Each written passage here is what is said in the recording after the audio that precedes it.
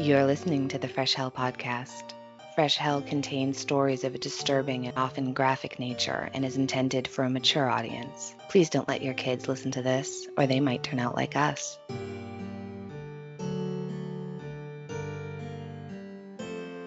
Hi friends, I'm Annie in Massachusetts.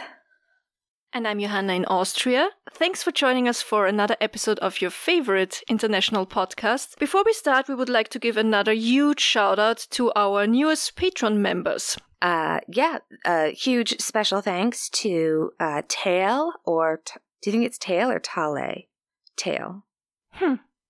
Thank you. And then we've got Cynthia Cuno, Tammy Caldera, Sue Mering Moreau, Amanda Sale, Katie Pratt, and Beverly Lucht, and also Suzanne PC. So thank you so much to all of you. We can't tell you how much we appreciate it. Also, Beverly, thank you so much for your book. It came yesterday. You don't know how much I appreciate it. It was such a lovely gesture. Thank you again. And Beverly, it's funny because she messaged me and she said, I got the nicest book from somebody about, meditations on grieving. And not to laugh, but I started laughing and I sent her a picture of a book and I was like, is it this one? And it's the same one that I had bought to send to her. It's a really good book. So great minds think alike. We have the best listeners.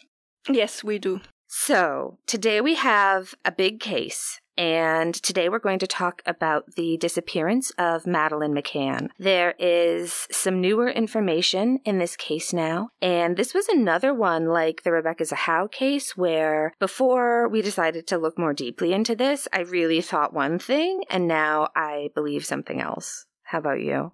I think I changed my mind on this case so many times, I lost count. It's like every time you make up your mind about what happened to that poor girl, some new information comes to light and you're like, well, maybe it's completely different than what I thought. You know what I mean? Yeah, exactly. And we're going to do this in 2 parts, not 20. So if this is your first time listening to us, this is a little bit different than our normal episodes, but we are going to do our best to go through a very complicated case, just sort of focusing on the most important facts of the case as we understand them. And there are a lot of podcasts and documentaries out there that are solely dedicated to this case, and you can take a deep dive. We are not going to get that detailed. I know usually we are the super detailed info people, but today, just because of the nature of this case and how much info there is, hopefully we cover the really important stuff, and then we'll see how we all feel at the end. So that makes sense, yeah?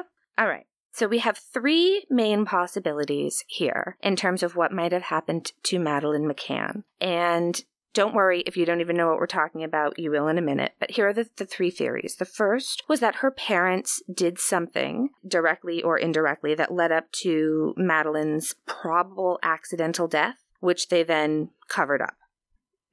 Theory 1, the parents did it. It was all their fault, and they hid it and covered it up. The second theory is sort of like, it reminds me of the Aisha Degree case. Mm-hmm. So the second theory is she wakes up in a strange room, wanders out of the apartment looking for her parents who aren't there, and had an accident or met with foul play as a result. And then, of course, the third theory is that Madeleine was taken.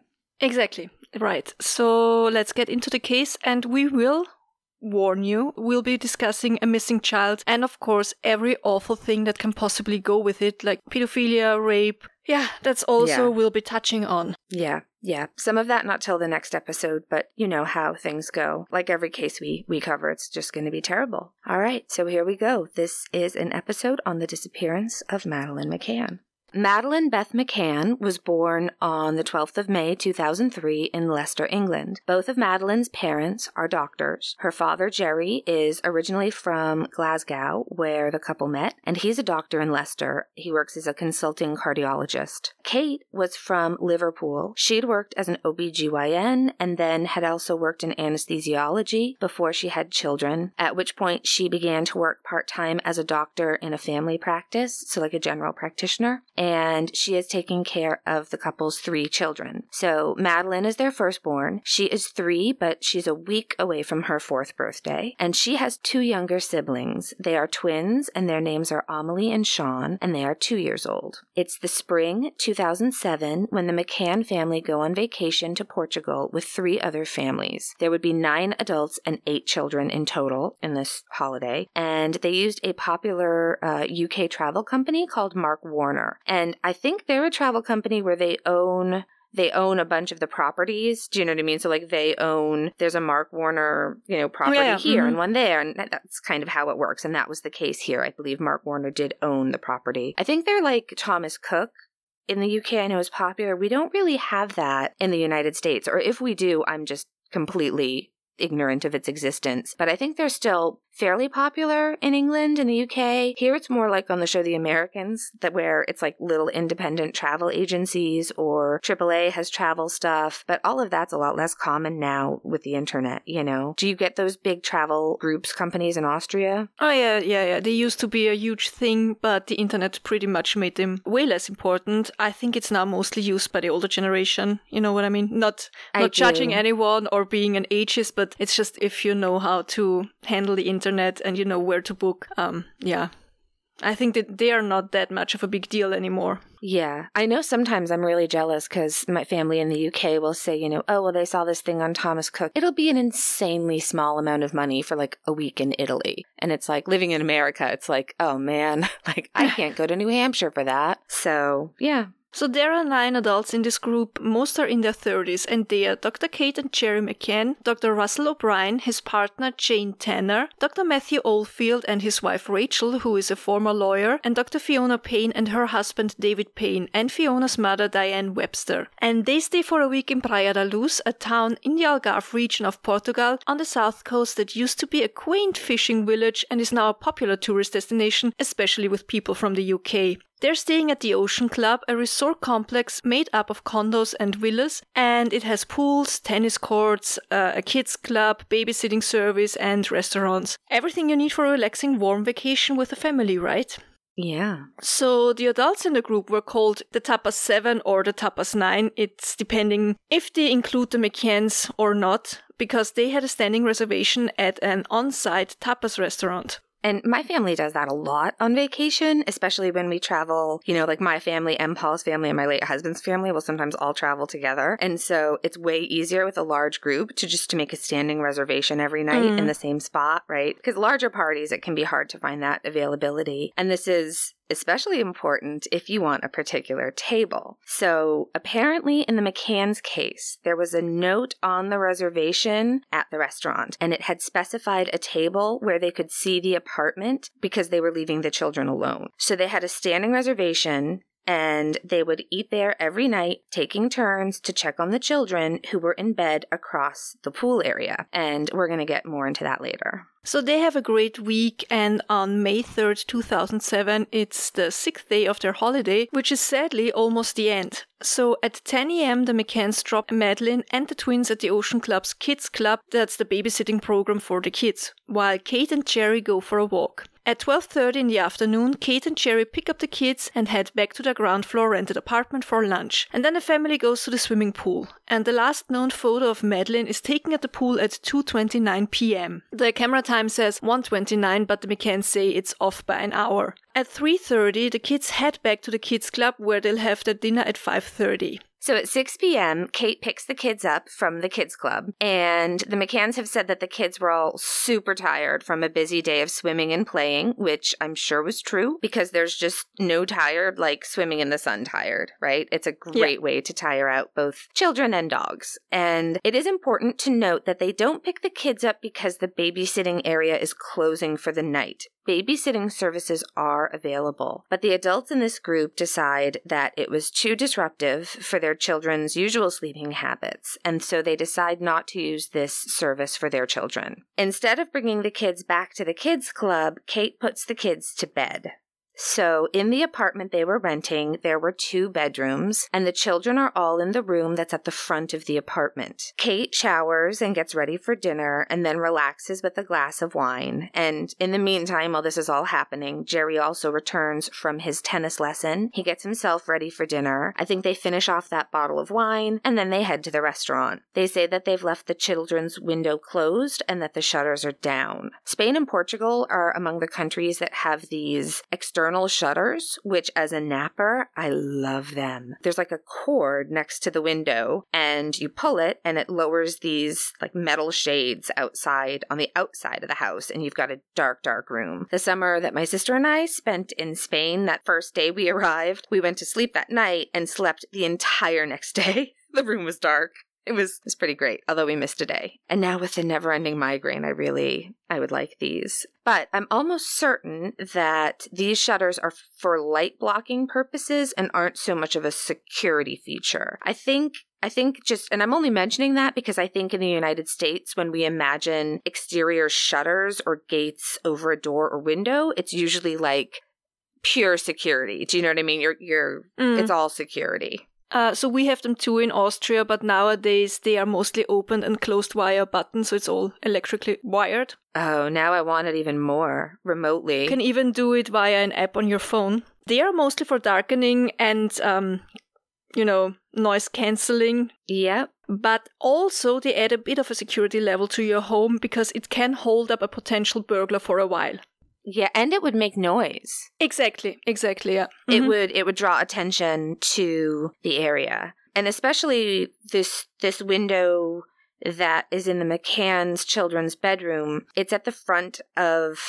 It's in an area where people pass by with more regularity. So it would make sense that they'd want them down for noise and sound. You would sort of walk past it, going from this building that all the families are in the same building, to go to the pool or to go to the car park. I think either way, you'd be walking sort of past that. And so they've left those closed against the light and the sound. There's also that main sort of road. I say main road. It's not a highway, but, it's a normally traveled road. So that's all shut. Keep it quiet inside, and they leave the door cracked so that they are able to look in on them. By 8:30 that night, they are in the tapas restaurant, and Kate and Jerry are among the first to arrive. The other 7 adults in the group will soon join them, and they settle into their usual routine. Each night, for the past 5 nights, they'd met for their standing reservation, and the parents would check on their kids every 15 to 30 minutes.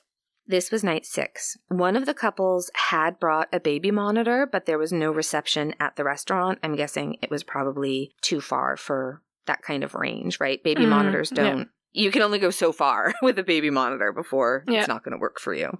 Okay, so here's the timeline as best as we can work it out. There are always conflicting reports on this case. Yeah.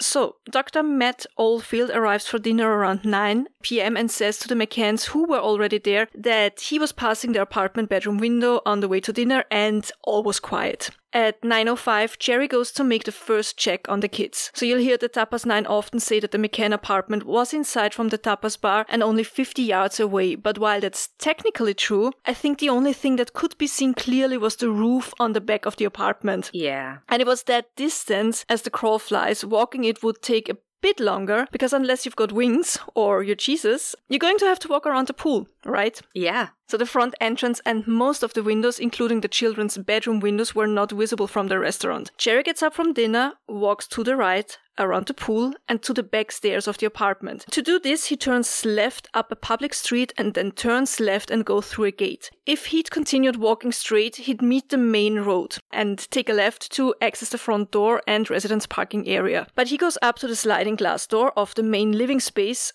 which they've left unlocked, again, for convenience. And they had been going in the front and keeping the door locked, but were worried that the noise of opening the front door would wake the kids, whose bedroom was just off the front entry. They just used the back slider, and like most sliding doors, it only locks from the inside.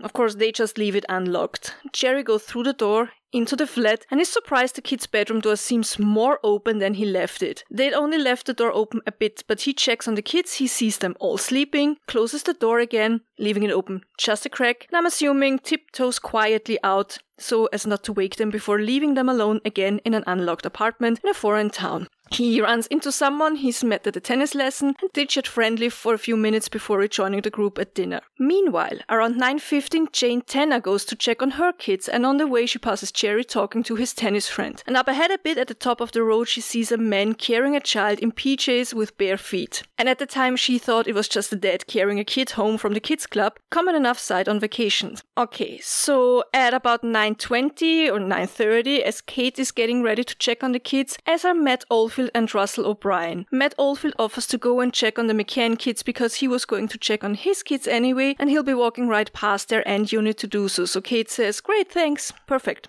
So when he returns, he says he saw and heard nothing odd. And he didn't realize at the time that the kid's door being open is odd. He only heard the normal rustle of a kid turning over in their sleep, but he didn't lay eyes on all of the children. Madeleine's bed was against the wall where the door was, so he could only see the twins in their cots, but really he was just listening next to the door for anyone maybe crying. Which so many of us have done, right? Right. Especially if you have kids or you babysat a lot, but they're at that age, all of the kids, especially the twins though, are at that age where they're sort of hard to put to bed sometimes. And so if they've woken briefly and they see you, it's like game over, man. You're fucking stuck. So you just listen outside for breathing and sounds like everything's fine. And then, you're all right. And you go into another room in the house, or maybe you go sit on your porch, or maybe you even bring your baby monitor next door for a glass of wine with a friend. But generally, you don't go down the street for dinner and drinks, leaving children unmonitored when they're at their most foolish and easily harmed. I can think of a dozen ways an unattended child could accidentally die, just off the top of my head, right? Like drowning in the toilet, strangling on a cord, choking, sticking something in an electrical socket, having a piece of furniture fall on her, getting stuck somewhere and dying of positional asphyxiation. I have an anxiety disorder and, grew up with those 80s danger ads. I don't know if you had those in Austria. I'll have to... No. There was all these like public warnings. So it'd be like a tea kettle on a stove or something, and then all of a sudden it would turn into a snake and it would be like, "Remember, I can kill you." It was like all these like, I'll have to see if we can find them. Oh yeah, they were great. I could do this all day, but you get my point. And I wondered, and I think I'm not alone in this thought, that maybe Madeleine had died an accidental death while her parents were at dinner, and her parents realized that they could go to prison and or lose their remaining children, if it was found out that they had left the children alone and unsupervised. And that's maybe why they covered it up. I kept coming back, though, over and over again to just how hard that timeline would have been. Yeah, a lot of people constantly getting up, leaving, returning to the table, right? It just doesn't seem realistic, does it? If you're out eating dinner with your friends, it's like a scene out of Benny Hill, in my mind. Yeah. Yeah, there was a lot of, but that's the other thing as well, is that's one of the problems they had with the timing. I'm always said, for the best we can work out, is because everybody had a slightly different story, but that seems to be the main one. That's expected, right? Yeah, it's, I don't know. And we'll get into this more later, but I also don't want to forget that there were another 5 children among the other couples that were there. And the McCann's apartment was actually, I think, the closest to that tapas bar. Yeah. So while I am certainly coming across as criticizing the McCanns, I have equal criticism in that regard for the other adults on that trip. They were just as irresponsible. It's just that their children didn't pay the same price for it, right? I mean, I get it. They were like, these kids are completely tired and sleeping, or even maybe more than tired, right? Yeah, well, maybe. Yeah. Maybe. We're gonna get to that. We will. All right. So at around 10 p.m., Kate goes to check the children. Can I just say, every time I say check the children, it just reminds me of that babysitting legend, which we just covered a few episodes back. I feel like it's coming back to get me now. But yeah, so Kate goes to see if the children are all right. And she also enters through the unlocked patio door. And she is surprised that the bedroom door is more open than usual. And it also looks like there's more light in the room than usual. And so she starts to walk over to the door and it slams shut. So she opens the door and goes in and is absolutely horrified to see that the shutters are up and the window is open and Madeleine is missing. Now, the twins, they're there. There were 2 travel cots next to Madeleine's bed, and the twins are each in their cot, and they're asleep and unharmed. So Kate frantically searches the apartment to see if Maddie had gotten up and, ended up, is she in a closet or under a bed? Did she just wake up in a strange place and fall asleep somewhere else? But no, she's not in the apartment. And so Kate runs to the tapas restaurant yelling, "She's gone. They've taken her." Which is so odd, right? Mm-hmm.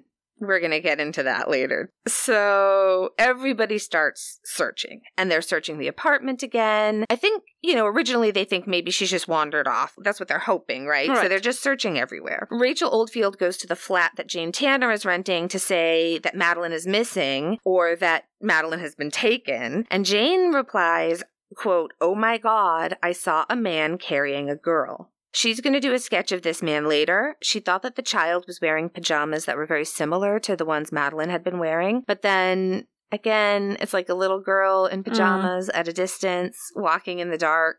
It would be hard to say. Yeah. So, okay, the group is searching, as are others who are staying there, who came outside when they heard, all of that going on, and they were calling Madeleine's name. So they're hoping she'd woken up and possibly wandered out looking for her parents and would be quickly found. But by 10:15, they ask Matt Oldfield to call the police from the front desk. The twins sleep through all of this, which some people, including myself, find very suspicious. And as we said, we'll get more into that later. So the local police are called and they arrive about 10:30. And then around midnight, the detectives known as the PJs are alerted. And when they arrive, they're upset to see there's been no preservation of the scene. People have been all over the place. They were in and out of the apartment. They were touching things. They were looking for the missing toddler. So they turned everything upside down, I guess. And you read differing accounts of the behavior of the McCanns and their friends, but as we've said over and over again, how someone acts in an emergency isn't really the best gauge for their guilt or innocence. Let's always remember that, please. Yes, absolutely. So the detectives search the place immediately, and mostly you hear that they were behaving as if Madeleine had just wandered off, or maybe as if that was a robbery, but they didn't act as if she had been kidnapped, even though Kate kept insisting that she had been taken, right? Because that's the thing, is they didn't set up any kind of immediate roadblock or Amber Alert, anything like that. Yeah. So Matt Oldfield, you remember the friend who was also at the tapas restaurant, he said that he could not say for sure if Madeleine had been in the room at all when he checked the kids, and furthermore, he couldn't remember if the window and shutter had been open or closed. That's the thing, why would he remember? Exactly. He didn't know how the setup was when the McCanns left, right? Yep. The McCanns felt certain that they had locked the window when they arrived, but later on investigation discovered that the cleaners on the property often opened the windows to air out the room while cleaning. So there's pretty much no way to know if the window was locked or not locked, although we'd say that it doesn't matter so much, I think. There was a lot of focus on the windows and the shutter, but honestly the door was unlocked, so it's much less of an important detail than it would have been had the family at least thought they had locked up the place properly. Matt Oldfield would later get a lot of scrutiny from the police because he offered to check the kids and he couldn't remember details about the window and door and how specifically open they were. Probably none of us would remember that, No, I definitely wouldn't. But this means that the last confirmed sighting of Maddie was by her father at around 9 p.m. The police were very aggressive with Oldfield, but nothing came of it. I think some people continue to think he was somehow involved, but I think we think it's safe to say he was not, right? Agreed. Yeah, I don't think he. Even though this was allegedly the only night the adults had checked other kids, previously they all checked their own kids, but they were possibly feeling more relaxed about it. It had just worked out for 6 days, and this was almost the end of the vacation, so you get a little bit like, what's gonna happen, I guess. You get complacent. It's all been fine. It's fine. Nothing's going wrong. Plus, that's always when things happen. It really is. Yeah. And, it's like near the end of the vacation, so I'm sure the parents are really looking forward to just having a nice night out with each other. I get it. A lot of people, myself included, did find the way Kate behaved to be very odd. And my initial issue was mostly the fact that, first of all, she apparently immediately believed that Madeleine was kidnapped, right? Immediately believed it. And then if that's the case, and you do sincerely believe that your child was kidnapped from the bedroom that she was sharing with your other 2 children, why wouldn't you scream from the patio? That's the thing. It seems incredibly odd to me that then you would leave your other babies alone in an unlocked apartment from where your child was just kidnapped from. It's really weird, right? Her behavior is definitely odd, but I also think we all know from personal experience that odd behavior during stressful events is more common than expected behavior. Also, maybe she thought at first that Madeleine wandered off and thought that Madeleine somehow wanted to make her way to the tapas bar and she ran and didn't see her, and that's when she thought, oh my god, she's been taken. I don't know. You know what I mean? Maybe. I don't know. I know, I'm really judgy about these people. I'm trying not to I think it's super weird because I think the first thought would be that she wandered off. Yes, that's why it's so strange to me that it seems like her immediate response was, they've taken her. But then again, the only door that was open, that was unlocked, was the sliding door, right? Would a 3-year-old open the sliding door, get out, and close the sliding door again?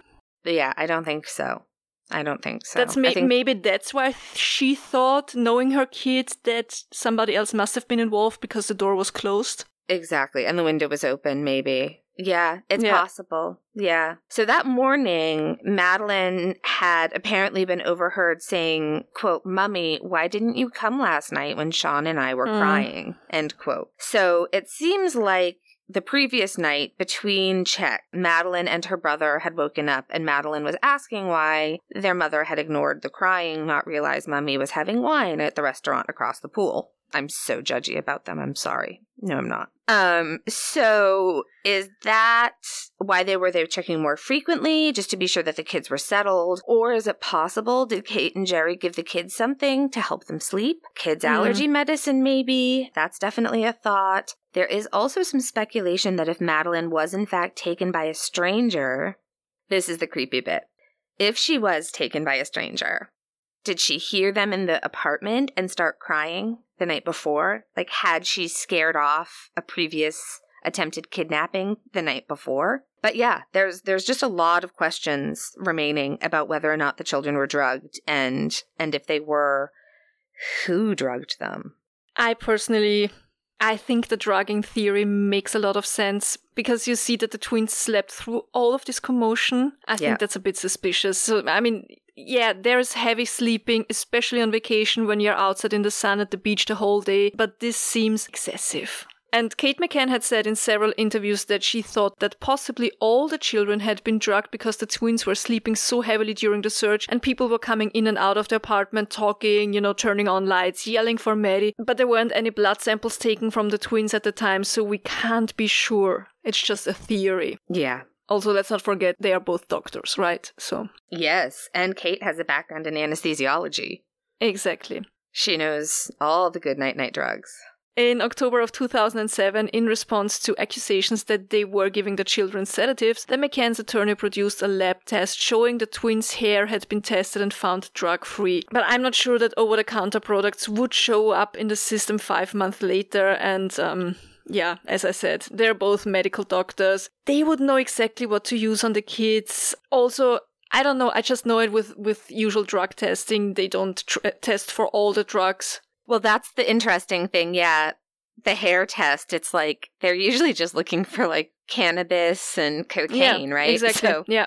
I'm pretty sure that unless the McCanns had found a nice bottle of ye old quieting drugs, I don't think they'd have found anything necessarily, in the kids' system. If all 3 of the kids maybe could have been drugged, then who would have drugged all 3 kids, when and how? Anyway, at 4 a.m. the next morning, that's May 4th, the initial search is called off for the night. All right, so next we need to discuss Robert Murat. He was a man who was living with his mother just up the street, maybe like 100 or 50 yards or so from the apartment that the McCanns were renting in the Ocean Club. So the next morning, his mother wakes him up with the news that a 3-year-old has gone missing. And so he gets up and he goes and he looks all around their property, like you do, to see if he can find her anywhere. Is she hiding somewhere? Did she fall down? Is she, somewhere on their property? And so while he's looking around, he gets to talking to a neighbor, because obviously, as you can imagine, all the locals must be,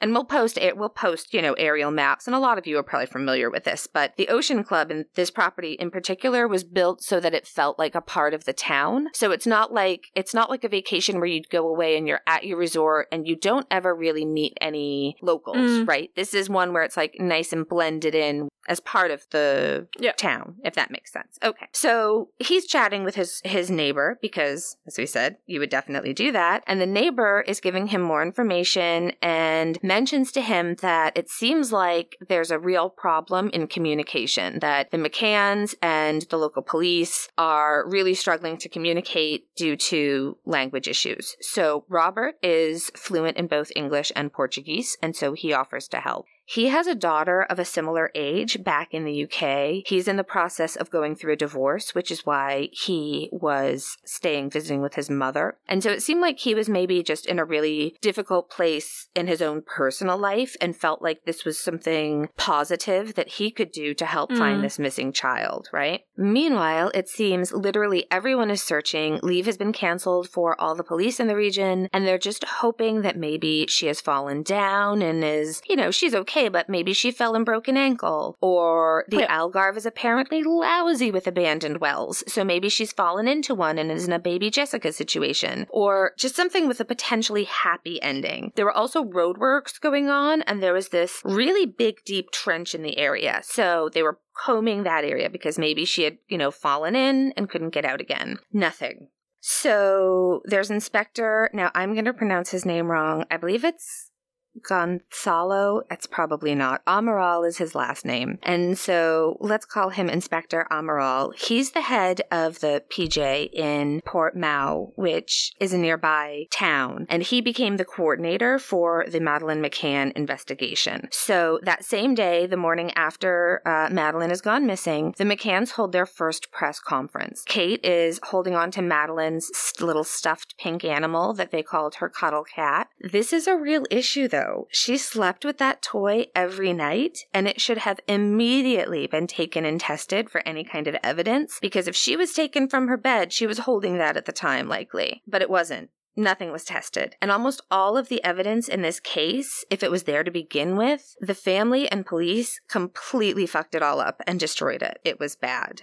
It was a mess. We talk a lot about chaotic crime scenes, but that's nothing that should happen in recent times. It's like an 1800s crime scene, right? Exactly. It's like the entire village showed up to see what was going on. And now, good luck. You've got nothing. You've ruined all of your samples. All right. Before we get any further, let's take a minute for a quick word from today's sponsor, Best Fiends. Best Fiends. Best Fiends is the game everyone is talking about. I love it because it's the perfect break from my research. It's challenging enough because it's a puzzle game, but it's also cute and relaxing and doesn't stress me out. It's made for adults, but with bright colors and fun characters, it will appeal to fiends of all ages. This awesome mobile game is 5-star rated with over 100 million downloads, thousands of fun levels, and tons of super cute characters to collect. There are also new in-game challenges and events happening all the time, so you'll never be bored. You can even play the game without using Wi-Fi. No bandwidth, no problem. Engage your brain with fun puzzles and collect tons of cute characters. Trust me, with over 100 million downloads, this 5-star rated mobile puzzle game is a must-play. Download Best Fiends free on the Apple App Store or Google Play. That's friends without the R. Best Fiends. All right. The police are upset that the McCanns have decided to go to the media. Let's listen to a little bit of that press conference. Words cannot describe the anguish and despair that we are feeling as the parents of our beautiful daughter Madeleine. We request that anyone who may have any information related to Madeleine's disappearance, no matter how trivial, contact the Portuguese police and help us get her back safely. Please, if you have Madeleine, let her come home to her mummy, daddy, brother and sister. Okay. So, around 4 p.m. on the 4th, the police tracking dogs arrive and they find nothing, which isn't too much of a surprise when you consider how many people were in and out of that apartment and the surrounding area. Finally, they do notify airports, and the Spanish border police finally are notified the next day, late afternoon. The day after that, on the 5th of May, the Portuguese police speak to the press, and they say they believe Madeleine was abducted but is still alive and is in Portugal. The police say that they are looking into sex offenders in the area, and they ask anyone with photos of the area in the last 2 weeks leading up to the disappearance, they want them to send them those photos if there are people in the background of them, which that was really impressive to me. It sort of reminds me of like a crime procedural, right? Because the manpower for a job like that is staggering. Like Abby on NCIS would get that shit done in that 40-minute episode with a computer, but I don't think it works like that in real life, especially at that time. Maybe now you could scan all those in and use facial recognition. And Robert Murat, he was working with the police now. He was doing translations of any possible sightings and talking to anybody that was on holiday at the same time that they were, just to see if they knew anything. And so that was a real help to the police. I also wanted to just mention, this happens from time to time in our episodes, but these things are fun, I think. So in the UK, where the McCanns are from, they say holiday rather than vacation. So Christmas is a holiday, but you'd also plan a holiday to America, or you're going on holiday to Austria. And a 3-day weekend in the UK is a bank holiday weekend. In the United States, holiday is generally used to just describe like a national or religious holiday. So Christmas or the 4th of July are holidays. And then for trips, we say vacation. And a 3-day weekend is a holiday weekend. The banks don't have anything to do with it. I'm sure it was just because banks are closed, right? But, the film The Holiday with Kate Winslet and Cameron Diaz, which is delightful, is about a holiday and a holiday. So I know that there's at least one listener who appreciates my explaining these little different phrases. Just the one. It's just one person. His name is Edwin. He lives in Wisconsin. What's up, my man? No idea. Holiday is also the word we learned because, of course, we do learn English over here and not American English because we are closer to England than to America, right? Absolutely. Okay, so it seemed through all of this the local authorities didn't trust the McCanns. They found them to be cold and suspicious, and they are not alone in that feeling. If they were reckless enough to leave children that age unattended in an unlocked apartment, what else may they have done, right? So Portuguese authorities don't believe Kate's theory that Madeleine was carried out a window. The only prints found on the window are Kate McCann's. They are unhappy that Kate and Jerry immediately went to the press, even though they had asked them not to. I believe the police were worried that if she was being kept by someone, seeing the press footage could have disastrous consequences, even though it's not like the John Benet case where there were, there was no ransom. If she was taken and didn't wander off, then maybe there's a chance that rather than delivering her to a nice family who just want a child, they'll kill her because there's too much attention, too much press. Yeah, which is a horrific thought. But I also get why the parents wanted it out there, because Madeleine would maybe be a little bit harder for a kidnapper to disguise. Yes. She had a particularly interesting right eye. I believe it's a freckle that makes the lower part of her right pupil look like it sort of bleeds into the iris, like the light blue colored part of her eyes. We'll post a photo in case you are one of the few people in the world who doesn't know what I'm talking about. But I've also heard I think it's called, I don't know if it's coloboma. The late great John Ritter had that, which is a hole in the eye, like in the pupil. But I think in Maddie's case, it was a freckle. Either way, it's very distinctive looking. All you would have to do, if you thought, is that Madeleine McCann? All you would have to do was look at her eyes to immediately know. You can't disguise it. No, they're not putting contacts into a baby. Yeah. 3-year-old. No. Exactly. And a lot of people thought that Kate seemed very, very cold at the press conference and public engagements, and critics are saying that her appeals don't ring true with them. She also did things like cry on the balcony in front of the press, and people were saying, oh, look at this media show. She's coming out to cry in front of all of us. But I'm sorry, it could also very easily be not wanting to break down and sob in front of your children or your husband, because I'm sure both of them are trying to keep their shit together, right? And I believe later she was advised not to cry because, and this is awful, if she was taken, the person who had her might get off on seeing Kate's pain. Listen, Sometimes you just need a good cry on a balcony. I don't think it's fair to judge that. I agree. I'm thinking of all the locations I already cried, and I'm actually a very much don't cry in public person. Like, seriously.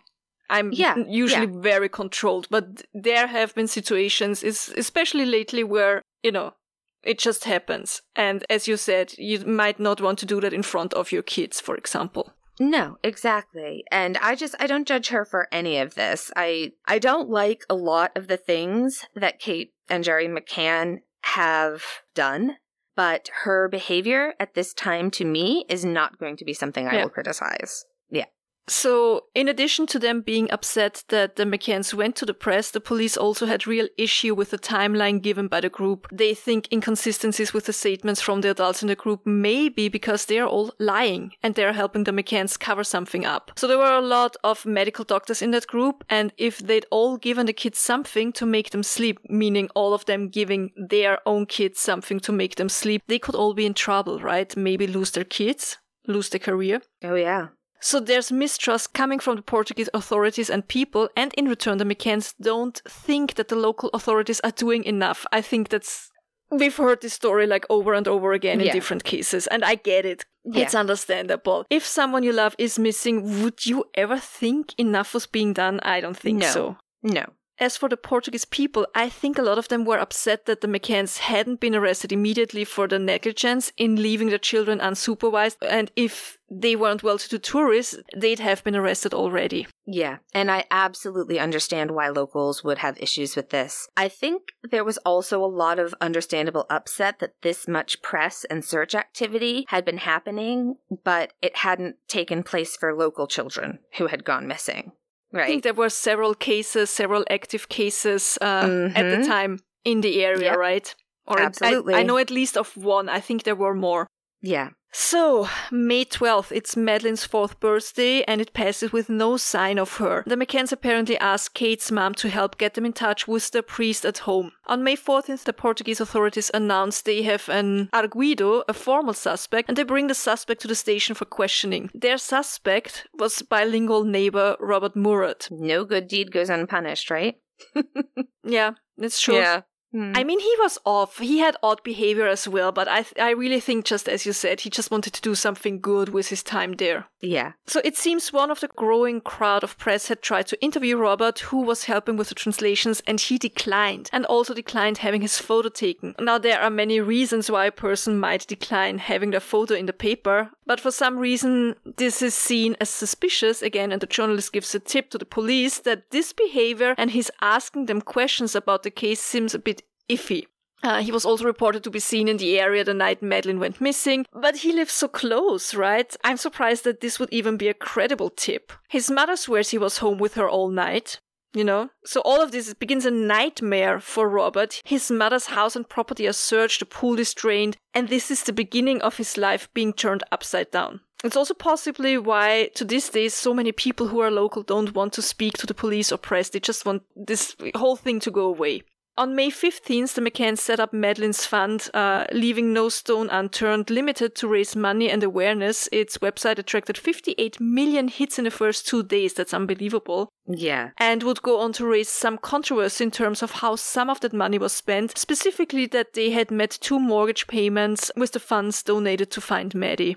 Yeah, there's a lot made about that they use some of that money to make mortgage payments. But again, I don't have as much of an issue with that because at this time, neither of the parents were working. They'd both taken leave from their jobs, right? And they're staying in Portugal. They're trying to find their daughter. They're traveling around Portugal and Spain and doing press around Europe. I'm okay with that. I'm glad it wasn't used for their eventual legal expenses. I think that would have been a problem, but they had plenty of wealthy people to back them financially with legal and PR costs, but I don't think the criticism of them using some of that money to make a couple of mortgage payments is fair. I see the same way. What we're supposed to do, they have 2 other children, should they be homeless? That's right. I mean... Exactly.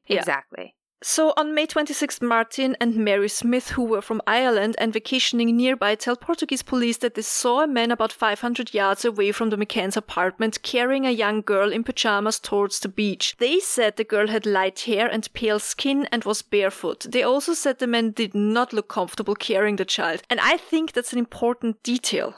Right? So important. Like, people with kids that age are like secret octopi. I don't know how they do it. Like, I'll watch my friends with like toddler age children, and they've got a kid and a bag and like all manner of stuff. And they're just, it's fine. Like, no problem at all. Whereas this guy probably walks like I'd be holding a toddler. Like, yeah, same. Okay. Another important detail is that while some people did come forward with information, the staff at the resort weren't questioned for more than 2 days after she went missing. And a month into the search, there were still a whole bunch of neighbors who hadn't been interviewed, properties hadn't been searched, and neither had empty buildings and apartments. In the meantime, the McCanns traveled around the European Union to Spain, Germany, Holland. They make a religious trip to Fatima. And at the end of May 2007, the McCanns, who are both devout Catholics, received a formal invitation from the Vatican. And they leave on May 30th in a private jet loaned by a wealthy Englishman for an audience with the Pope. It's the first of many trips around Europe to speak to the press in the hopes of getting Maddie's image and story out to as many people as possible. So they leave the twins in Portugal with their aunt. Again, this upset the locals because many or most Portuguese people are devout practicing Catholics. And why doesn't the Pope have an audience with the parents of all the missing children, right? Valid complaint. Yep. It's important to note that the apartment they had rented, so apartment 5A, was empty for a month, then rented out to other families a few times before being sealed that August 2007 for more forensic investigation. So there was also a bunch of police sketches done, and one in particular, and I think this is probably the only time in this case where it's allowed to laugh, right? Yeah, definitely. Because so in addition bad. to several sketches resembling people, like you would expect from a sketch, there is one that literally looks like, it's an egg. I mean, it's an egg. It's an egg with a side part of hair. There's not one single facial feature, and they put this out there, which I still can't believe they did. It's like, it's an egg. It's an egg with hair. Door to door, they were going to shops and putting it up everywhere. If Saturday Night Live had done this as a skit, the writers have been like, nah, this would never happen. Yeah. It's like, I know some of you, I've mentioned briefly before, I know some of you also watch The Dead Files. I have 1 million episodes to collect. Long story short, Psychic goes around and takes impressions of things that have happened in the house and what's going on. And she works with a sketch artist in every episode to sketch what she's seen happening. And I wish there must be somewhere a video compilation, because some of them, you look at the sketch and it's bone chilling. You're like, oh, that's terrifying. And others, it's like a 6-year-old drew something with. And I'm like, how are you a sketch artist? And I think it's the same here. It's literally just an oval with hair. Yeah, it's... It's bad. So, next. In June, Portuguese police do admit that mistakes were made early in the investigation, and at this point they are begrudgingly working with police from the UK, and I think there was resentment and animosity there from the beginning, which is never good for any investigation. No. It's also in June on a press trip to Germany when the McCanns are asked if they had anything to do with the disappearance of their daughter, and also a fund is set up to aid in the search for Madeleine. And then in late June or early July, they do a release of 300 balloons. And can I take just a second, please, to say one thing about balloon releases? Please don't.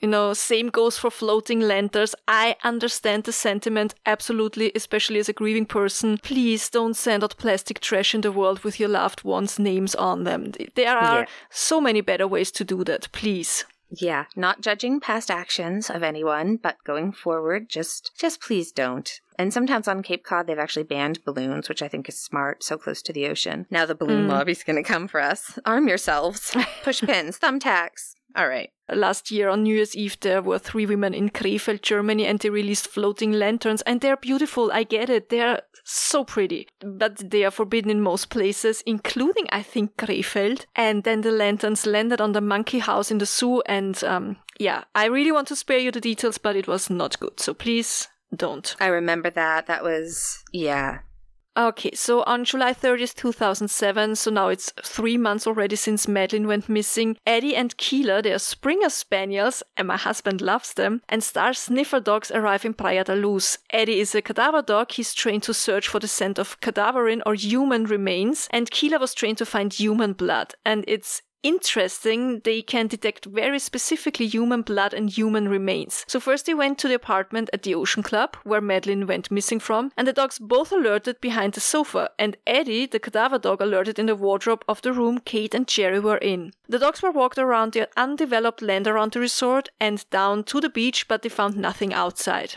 And after Madeleine went missing, the McCanns rented a house not too far away, and they also rented a car. The Peaches had gotten search warrants for the house and car, and they were searched on August 2nd. Keela, who's the blood dog, did not alert of anything. Eddie, the cadaver dog, did alert once when it smelled the cuddle cat, which is Maddie's favorite stuffed animal, remember? Kate had been taking the cuddle cat everywhere with her. You can see it in all the photos and press conferences, I think. The police packed up most of the apartment and brought it to another location where they laid everything out, and when they did this, the cadaver dog once again alerted, this time with some of Kate's clothes. They had an explanation for that. The explanation for that given by the McCanns was that, of course, Kate encountered dead bodies in her job as a general practitioner. Did she, though? I don't know. I think this is the part where myself and I don't think I was alone in this feeling, but I started to think that maybe the McCanns did have something to do with their daughter's disappearance. Yeah. I think, well, yes, you do encounter dead bodies as a general practitioner. I don't know if it's like in the UK, but here, like when my dad died, the general practitioner was called in to check. Oh, well then, so that makes me think differently then I do think that's a lot more possible then, for sure. But still, I mean, how long ago was it that she'd seen a dead person, right? But the dogs, well, we're going to cover the dogs a little bit more in depth, but I think that they could. So now that you mention that, yeah, it's very possible. That's not done like this in the States, I guess, right? Well, you know, I'm honestly not 100% sure how it works. I know when my mom passed away, she was at home, and also when April passed away, she was at home, and in both of those cases, we called the hospice nurse when she died, and the hospice nurse came and filled out the death certificate. So it was the nurse that did it. It wasn't a doctor.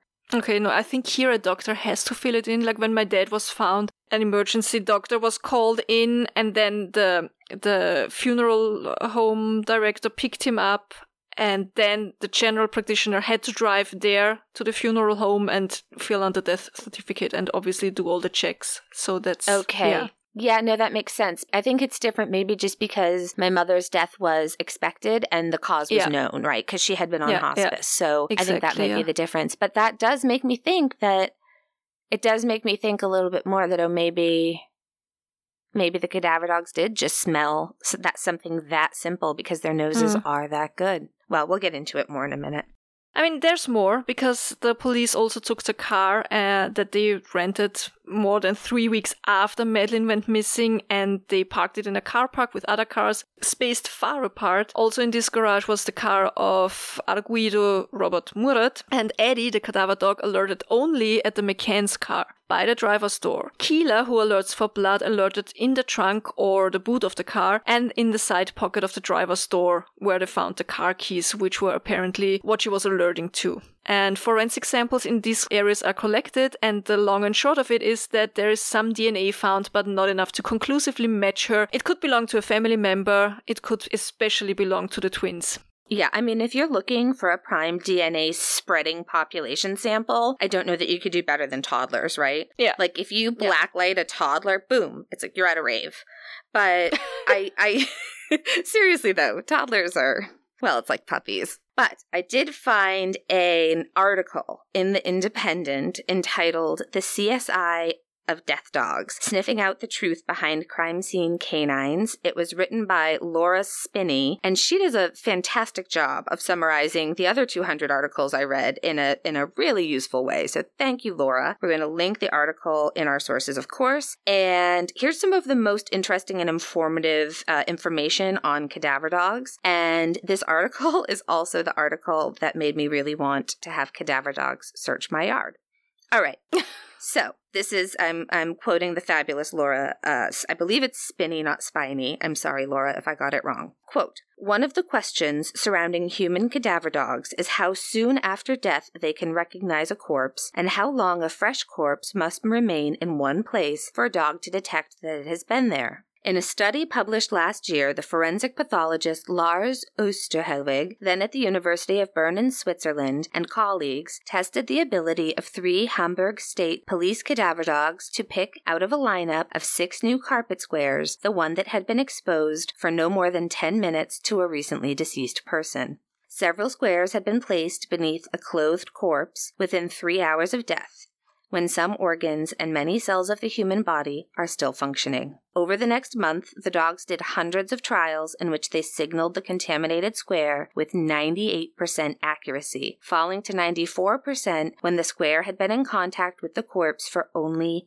2 minutes. The research concluded that cadaver dogs were an outstanding tool for crime scene investigation. In 2000, freelance dog handler Mick Swindells and his border collie Shep, a trained human cadaver dog, were called to a 15-acre field near Nottingham to help locate the suspected grave of a murder victim. Shep signaled in one spot, and the surrounding area was quickly dug, but nothing was found. Later that day, police returned with an informant who identified the grave. Shep had been out by a meter. It transpired that, in digging the grave, the murderer had put his spade through a field drain, causing volatile compounds from the decomposing cadaver to enter the drain. About a meter downhill of the cadaver, the drain was broken, preventing those compounds from dispersing further. The drain had, in effect, separated the body from its scent, and Shep had signaled the dislodged source of that scent, the breakage in the drain. On another occasion, Swindells and one of his dogs were searching a house when the dog signaled. A cache of bones was found beneath the floorboards at that spot, but they were later identified as pig. Pig carcasses are used in training cadaver dogs, but why would anybody hide a dead pig? The dating of the bones gave a clue. They had probably been buried during the Second World War when pork was rationed and penalties for dabbling in the black market were severe. End quote. So I just thought all of that was fascinating. Yeah, it's clear that sniffer dogs are a very, very useful tool. Please do read the rest of that article. It gets more into the specific science of smell. But if those dogs are so accurate, then it's like, how could the McCanns ever explain it away? So one theory is the diaper explanation, and that says that decaying fecal matter would share some of the same sense as a cadaver, but I looked into this and it seemed like a good hypothesis, but I couldn't find any evidence to back that part up. But I think your explanation of it could be true that she had that much contact with a cadaver, maybe, but it doesn't explain the car as much and the keys, right? No, there would be needed so much transfer. Also, she went on vacation. So let's say she worked and she had contact with a body. She would have washed her clothes, new, it's... Yeah, I think that even when you do that, though, you can't trip up the dogs because they can find... Yes, you can, but I mean, you go home to your child, you don't snuggle your cuddle cat immediately when you just touch the... it's just... Yeah. So this is what I think we think. I think we agree. This is probably what happened with the dogs signaling. So at this point, there had already been a lot of speculation that Kate and Jerry McCann were responsible for covering up Madeleine's death. Right? And then moving the body. And for a lot of people, this evidence really bolstered that theory, myself included. So more specifically, this theory says Madeleine died in the apartment sometime that day or evening, and that Kate and Jerry hid her body in a freezer to keep it preserved, and then they moved her body in the rental car 3 weeks later and hid or disposed of it somehow. And Detective Amaral, the detective who was originally in charge of the case, he was very invested in this theory. And you see him a lot lot in the Netflix documentary. And so in that documentary, he says, quote, "Talking about the DNA traces found in the car, let me tell you this. It's important to recognize it as an indication of the possibility that something was transported there. The body may have been hidden in some sort of freezer somewhere and been transported later in the boot of the car, and bodily fluids may have dropped from the corpse. As to what happened to the body before that, whether it was decomposed, if it was buried, frozen, probably the most correct conclusion is that it was kept in a place where it could be preserved in the cold." End quote. We'll talk more about Amaral later, but looking at this evidence and knowing things weren't searched for a while, it's plausible that maybe they somehow could have found a freezer in an abandoned place close enough to go with no car and put her there, and then gone to dinner and drinks with friends and acted totally normal before launching their plan with Kate yelling over her, "They've taken her." Yeah, but I mean, you have to be kind of a sociopath to pull that, right? I know. And we'll talk more about this next week when we get into our personal theories. But I think now that we understand this better, I think we agree that one of the things that could absolutely make the dogs give a false positive is if their handler subconsciously had feelings about the case and subconsciously done something to make the dog indicate. And I mean very sincerely subconsciously, because we know in addition to police work, dogs can sometimes detect, right? Dogs can detect if you're going to have a seizure or other medical issue. Some dogs can smell cancer. We just had an earthquake here in Massachusetts right off the coast. And that morning, Opus had been acting really strange. He didn't want his breakfast. He kept our kitchen is J-shaped, and he kept cramming himself in the little corner. And we were worried. We were like, is he getting sick? And then an hour later, earthquake. And then he was fine again. Yeah. So we think he was reacting to the earthquake. I agree. We just talked in our Patreon episode about dogs and how empathetic they are, what they can feel. And so, yeah, I agree. They could, as you said, on a very subconscious level, somehow given something up. And the dogs catch that kind of stuff. Yeah, I think it's possible. Look, a lot of things are possible in this case, right? Sure. If that handler had seen the case on the news, coming from the UK, it'd have been very hard not to have, I think. And then it's very possible because it's not like walking around the field and, is there a body anywhere? Maybe, maybe not. They're looking for very specific things. So yeah, exactly. And I think that's probably the easiest explanation for what happened there. Yeah. Without in any way taking away from the absolute brilliance of the dog and the dedication and integrity that their handlers have. Of course, yeah. Yeah. So as for Amaral, he was let go 6 months into the investigation because of how he mishandled it. And he was, let's say he was not gracious about this and went on to write a book called Maddie, The Truth of the Lie, in which he lays out the case for an accidental death and cover up by the parents. And I think if you're inclined to believe that, the book is very persuasive. That being said, he was sued by the McCanns and lost a €500,000 settlement as a result. So that's one theory, and if you believe that the McCanns had done something, this book would strengthen that belief. There's the book and also a documentary you can find on YouTube with a reenactment and everything you want to see. I believe when the McCanns won the suit against him, the book and film were pulled from the shelves as part of the verdict, if I remember correctly. Yeah, I think so too. I know you can find the video on YouTube, though. I tried to watch it. I didn't get very far. I think I said it before. This is really a case where for almost every point you can play devil's advocate and you can find arguments for or against it, right? I agree. On September 7th, Kate and Jerry McCann are made formal suspects by the Portuguese authorities. So I think that we're going to have to stop now. Yeah. Because next week we're going to cover New Scotland Yard's involvement, some of the main suspects, and where we both stand today with the German police saying they believe they do have Madeleine's abductor in custody and believe they know Madeleine's fate. We'll go back over the 3 theories and see where we stand on this absolutely incredibly frustrating and complicated case. Yeah. All right. Let's talk about something good that happened this week. And I think you and I have both had a week. Again? Yeah. We're fine. Don't worry.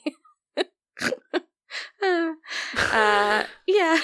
Some maniacal laughter. The thing that's good this week that we're both very grateful for, apart from you, our amazing listeners, is that it looked very promising that there are 2 vaccines for the coronavirus that are really showing a lot of promise. So we're both really, really grateful for that. once we get a vaccine out there, we'll be able to finally travel and meet each other.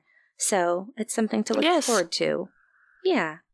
Yeah. All right. Thank you so much for listening, for the kind words that you send us and the reviews that you leave. It really means the world to us. I think you know that by now. So you can find everything on our website, how to contact us, where to find our merch store, our Patreon if you're interested. So go to www.freshhellpodcast.com. There you find all the links. Or you go to Patreon directly and search for Fresh Hell Podcast. Will show right up. And also come join our Facebook group. It's lovely. We would love to have you there. The Facebook group it's the best place on Facebook right now. Definitely.